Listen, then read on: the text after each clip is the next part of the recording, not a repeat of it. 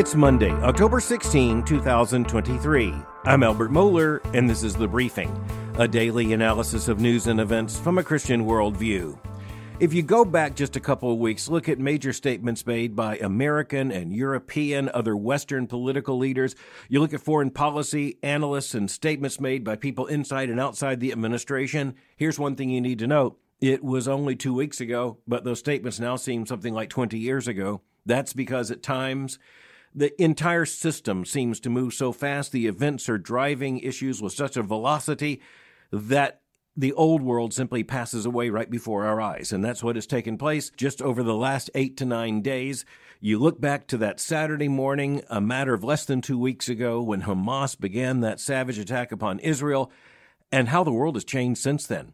Our entire conversation has been reset. Our understanding of the world has been altered. And furthermore, we are left right now with more questions than answers as we think about what this means for the future.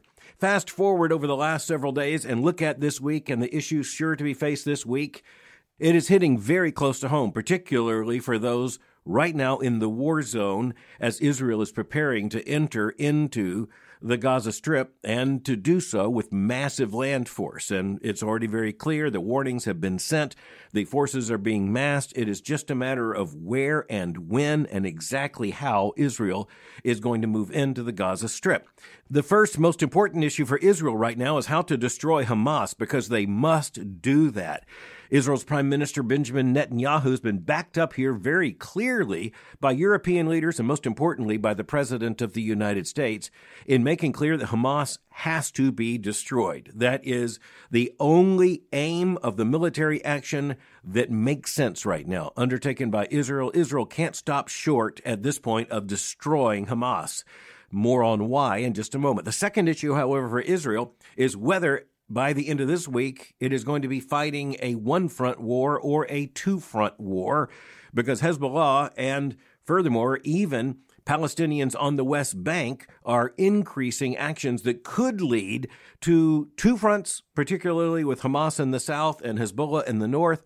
It could also mean activity coming from the West Bank. Then, of course, the big question is, what will Arab nations do? At this point, just a matter of days ago, it didn't seem conceivable that any Arab nation would jump into this. It's still probably unlikely, but it is increasingly clear that Hamas is intending to destroy the relationship between Israel and the Arab states with which it has peace treaties or the more recent Abraham Accords. The malevolence of what Hamas has planned is not just the destruction of human life, but the destruction of Israel, and furthermore, the destruction of the entire Western order. In the United States, the conversation's also changed, and the most concrete result of that is that not one but now two U.S. Navy carrier groups are moving into the Eastern Mediterranean, and that is not just at this point to send a signal. That means that you have concern on the part of American military and political officials that attacks that strike even closer to American interests could be imminent or are at least possible. And then you had the statement that came over the weekend from a spokesman for the Iranian government that made exactly that kind of threat. So the world has changed. It has changed in just a matter of days. It is changing right now before our eyes. Looking backwards, one of the most interesting things has been confirmation of the fact that the plan undertaken by Hamas was absolutely diabolical. Now, one of the big moral issues for us to track here is the language that's being used by people in the U.S. government. Because quite frankly, since 9/11, I have not heard statements of this kind of moral judgment coming from an American administration. And in this case, it's the Biden administration. But the language coming from the administration has been very clear. On the Sunday morning talk shows, figures such as Jake Sullivan, the national security advisor to the President of the United States, he used just absolutely morally clear language. It was not so much language directed at the Palestinians in Gaza as at Hamas, but the language was just absolutely clear.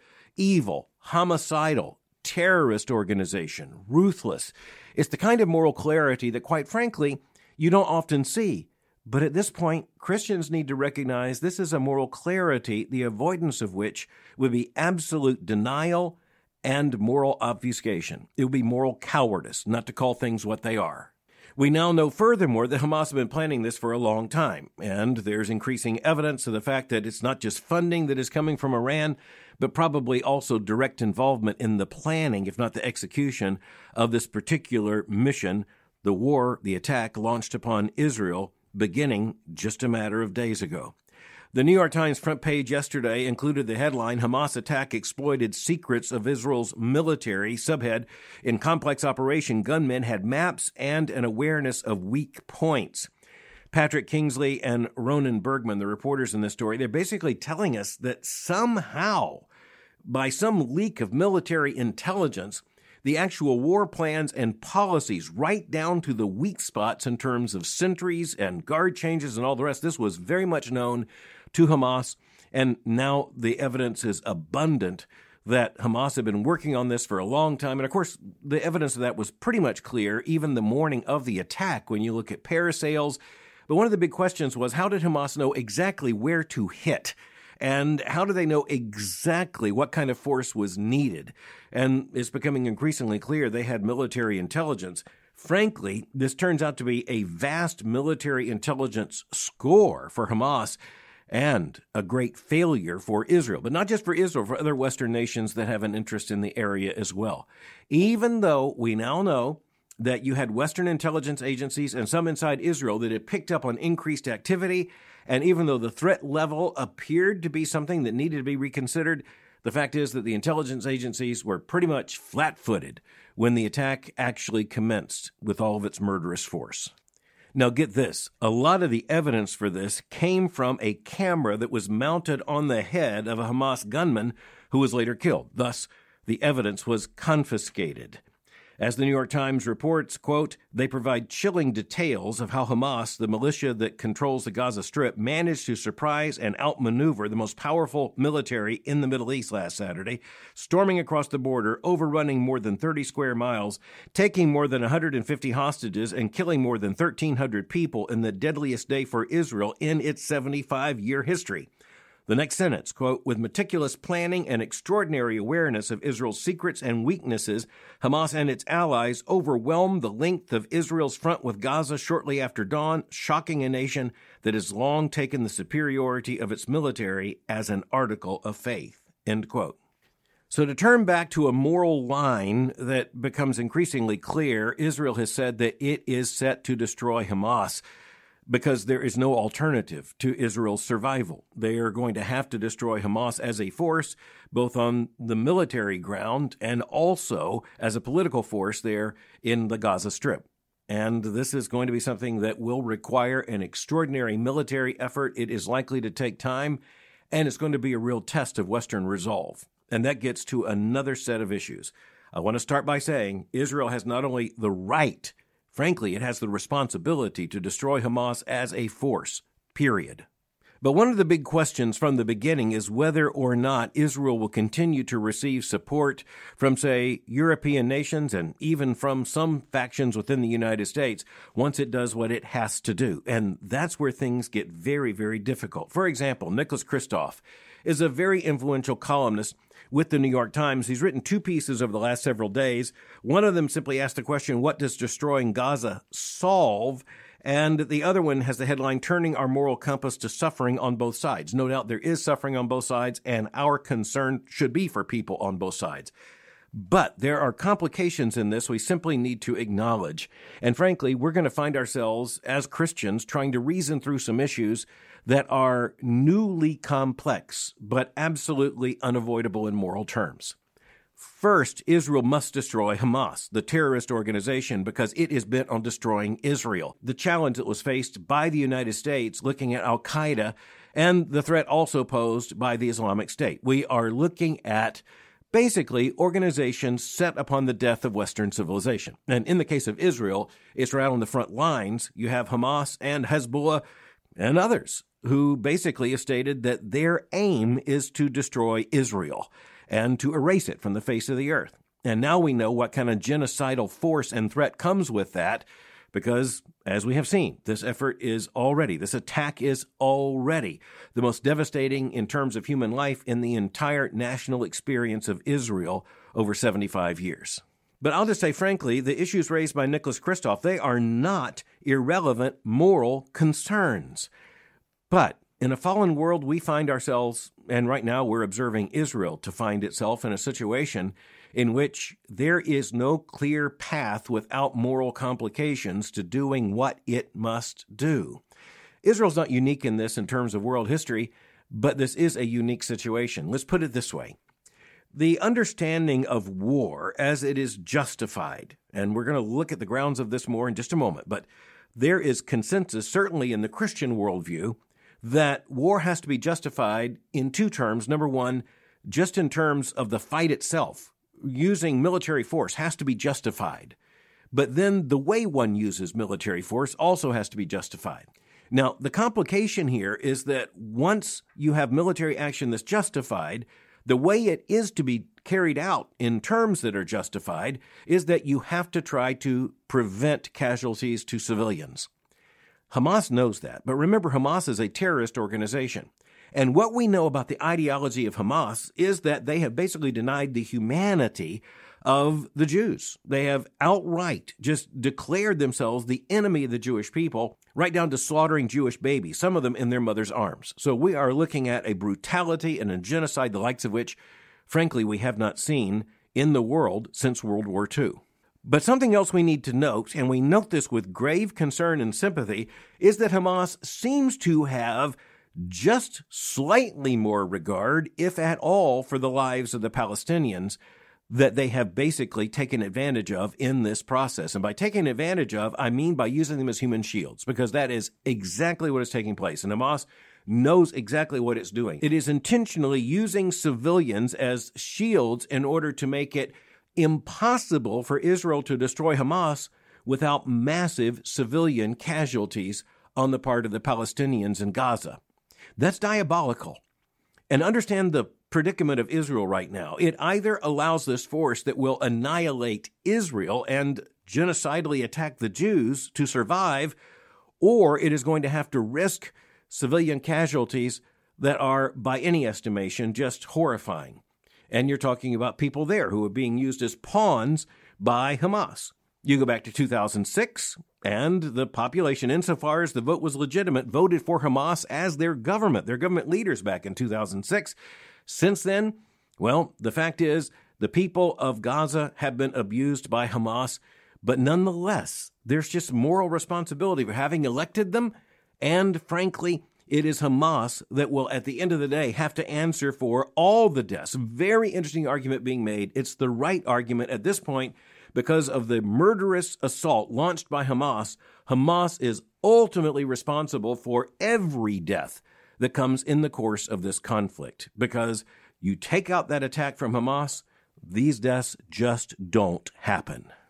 It is interesting, by the way, that Amanda Taub wrote a very big article. It's massive. It's about a half page or more in the print edition of the New York Times, published last Friday. The headline is Binding Laws of War Already Being Broken, and she's writing about these binding laws of war, and let me tell you what's missing.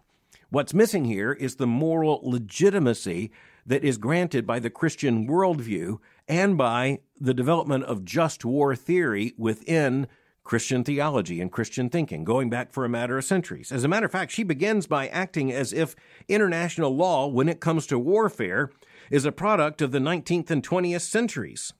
She does acknowledge the origins go back further, but she says, quote, its modern form was a reaction to the world wars of the 20th century. She mentions 1928, the Kellogg-Briand Pact. She mentions the Geneva Conventions, 1949 and 1977, the United Nations Charter of 1945. But the fact is that the language she uses don't come from those sources. They come from the long history of just war thought within Christianity, as thought out by Christian theologians and Christian ethicists trying to figure out, based upon Scripture, when war is justified, and if it is justified, how one is justified in carrying it out. There appears to be virtually no acknowledgement that the categories that are used in this article didn't come from the Kellogg-Briand Pact, and they certainly weren't invented by the United Nations. But Christians need to understand that something else is indicated here, and that is that if you just try to abandon the Christian worldview and it's centuries of basing this logic upon Scripture, then what you're going to be left with is a secular alternative. And frankly, it's going to be a very thin, insubstantial, and fragile alternative. Because you look at these things, the United Nations Charter of 1945, the Kellogg-Briand Pact, 1928, the Geneva Convention, the International Criminal Court. Well, the fact is, all those things are mentioned, but none of them seem to have much traction. Hamas doesn't care what the International Criminal Court thinks. It doesn't care what any of the civilized world thinks. And Israel is going to have to respond just as the United States had to respond after 9/11, just as a matter of less than a generation after the Kellogg-Briand Pact was adopted in 1928, the Allies had to respond to Nazi Germany. There simply is not a binding international authority that actually turns out to be either binding or much of an authority. I found it very interesting to read in this article that Volker Turk, identified as the United Nations High Commissioner for Human Rights, said last week, quote, that the taking of hostages is prohibited by international law, end quote. Well, you can say it's prohibited by international law, but the absolute imbecility of that statement is the fact that everyone knows that Hamas has taken hostages. It isn't hiding the fact. So you can say it violates international law, but if you think that has any impact upon a terrorist group like Hamas or the Islamic State or Al-Qaeda, frankly, you're wasting your breath and you're wasting our time. Monica Hakimi, identified as a law professor at Columbia, said this, quote, Hamas is bound by, but has a practice of violating the basic provisions of international humanitarian law, end quote. What exactly is that supposed to mean in reasonable terms? That Hamas is bound by these terms, which they turn around and ignore. What that means is, in any intellectual honesty, they're not bound by them. This may be a claim by some kind of international body that it has authority to adjudicate these matters, perhaps if they ever had the luxury of bringing such persons for a tribunal trial at some point in the future, but that's basically irrational. And Israel right now is not dealing with the irrational. It's not dealing with the imaginary. It's dealing with the real. So are so many of the people in Palestine whose lives have been put at risk by Hamas. But as we're thinking about this, we also need to recognize another shift has taken place in recent days, and we're going to have to be watching this. It's taking place right here in the United States. And in this case, it is the fact that many so-called progressive Jewish citizens here in the United States, they're beginning to understand that the left of which they have been a part has a basic anti-Semitism that is now undeniable. Michelle Goldberg writes at the Times from a privileged position, understanding those worlds very, very well. And she writes about a sense of deep betrayal that is not limited to Jewish people in New York, but elsewhere. Quote, many progressive Jews have been profoundly shaken by the way some on the left are treating the terrorist mass murder of civilians as noble acts of anti-colonialist resistance. These are Jews who share the left's abhorrence of the occupation of Gaza and of the enormities inflicted on it, which are only going to get worse when Israel invades. But the way keyboard radicals, that's an interesting term, keyboard radicals have condoned war crimes against Israelis has left many progressive Jews alienated from political communities they thought were their own, end quote. So the worldview shifts and the worldview challenges taking place in such an unexpected and unprecedented way just over the last several days, they're beginning to shake the edifice of the left. And in particular, you have many self-declared progressive Jews who are beginning to understand that the left is responding with very toxic views towards the Jews in Israel, towards Israel in particular, and quite frankly, at the expense of the Jewish people who thought other people on the left were their friends. Now, in worldview analysis, we need to understand just clearly that the critical theory, the leftist understanding where everything is simply a matter of oppression, the siding with Palestinians, and in particular with terror organizations, because at this point there's just no denying that's what we're dealing with. We're not dealing with a legitimate Palestinian representative authority here. We are dealing with a murderous, genocidal terrorist group. The lack of clarity on that, the lack of moral understanding on that, the profound advocacy now on the left and on so many college campuses in liberal circles for those who've been killing Jews in Israel, well, for many of those rather liberal Jews in the United States, this is a wake-up call, and it's coming as a shock and a grave disappointment. Joshua Leifer, identified as a contributing editor at the left-wing magazine Jewish Currents, a member of the editorial board at the progressive publication Dissent, said, quote, I think what surprised me most was the indifference to human suffering.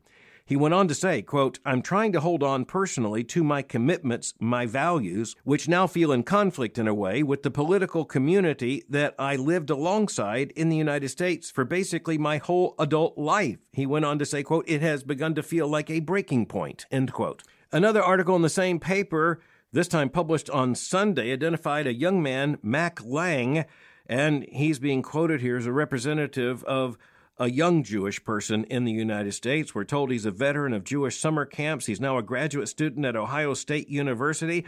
He also says that he had advocated for the rights of Palestinians, but the paper says, quote, "In recent days, he's felt estranged from one-time allies, some of whom have gone beyond criticizing Israel's government in social media posts and downplayed or defended Hamas, a group that he noted does not merely resist Israel, but rather is, quote, very explicitly anti-Jewish." This young man said, quote, "As someone who identifies as very left-wing, it's the first time I felt uncomfortable in left-wing spaces," end quote. Breaks in a culture like this don't come very often. Some of them came in the aftermath of 9/11, and some are perhaps old enough to remember what that looked like. Some came during the 1960s and the 1980s. Some came in matters of sexual morality and institutions like marriage. Some came on issues as deep as the sanctity of human life and truths about human dignity. Now, of course, in the international sphere, it has come in the form of terrorism. And the fact is that some on the left now appear to be surprised that some of the people on the left they thought were their friends are no friends to Israel. And then they're beginning to understand if they're no friend to Israel in this situation, with the absolute determination of Hamas to kill the Jewish people, they're no friend of the Jewish people either. Many people on the Jewish left in the United States have functioned with a certain fiction that criticism of Israel was not anti-Semitic, but increasingly, not to say Israel's beyond criticism, no nation, including the United States, is beyond criticism, but it turns out, and it's now painfully obvious, that much of that criticism was actually a fairly deeply rooted anti-Semitism that is now becoming all too visible, if all too horrifying. But let me come back as we conclude to a point made earlier, and that is this. Israel now has no option, if it's going to survive, than to destroy Hamas. That is a simple fact. It's understood by the American government. It's understood by European governments. Frankly, it's understood basically by anyone looking at this situation honestly. Israel and Hamas are not going to be able to coexist. Hamas has made that murderously clear.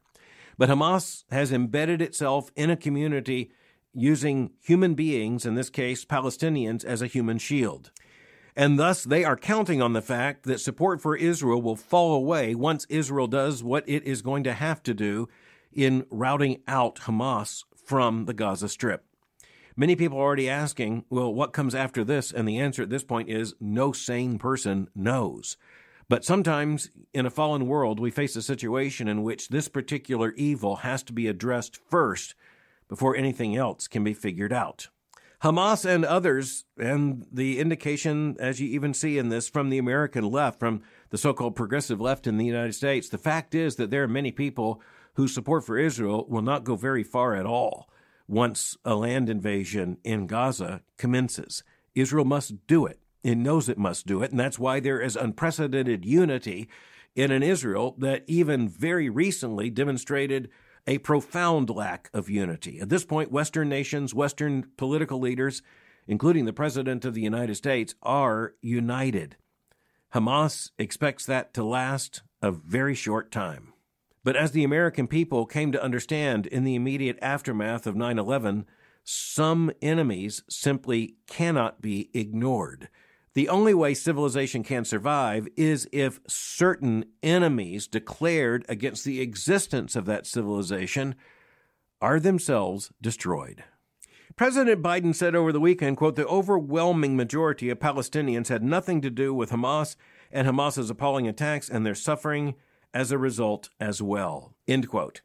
That is profoundly right in this case. They are suffering as a result. And that's by the intention and design of Hamas. And that just makes the evil of Hamas all the more obvious and all the more ominous. As this week begins, we also have the weight of understanding that this week is likely to be as eventful as last week. We'll track it together. Thanks for listening to The Briefing. For more information, go to my website at albertmohler.com. You can follow me on Twitter by going to twitter.com/Albert Mohler. For information on the Southern Baptist Theological Seminary, go to sbts.edu. For information on Boyce College, just go to boycecollege.com. I'll meet you again tomorrow for The Briefing.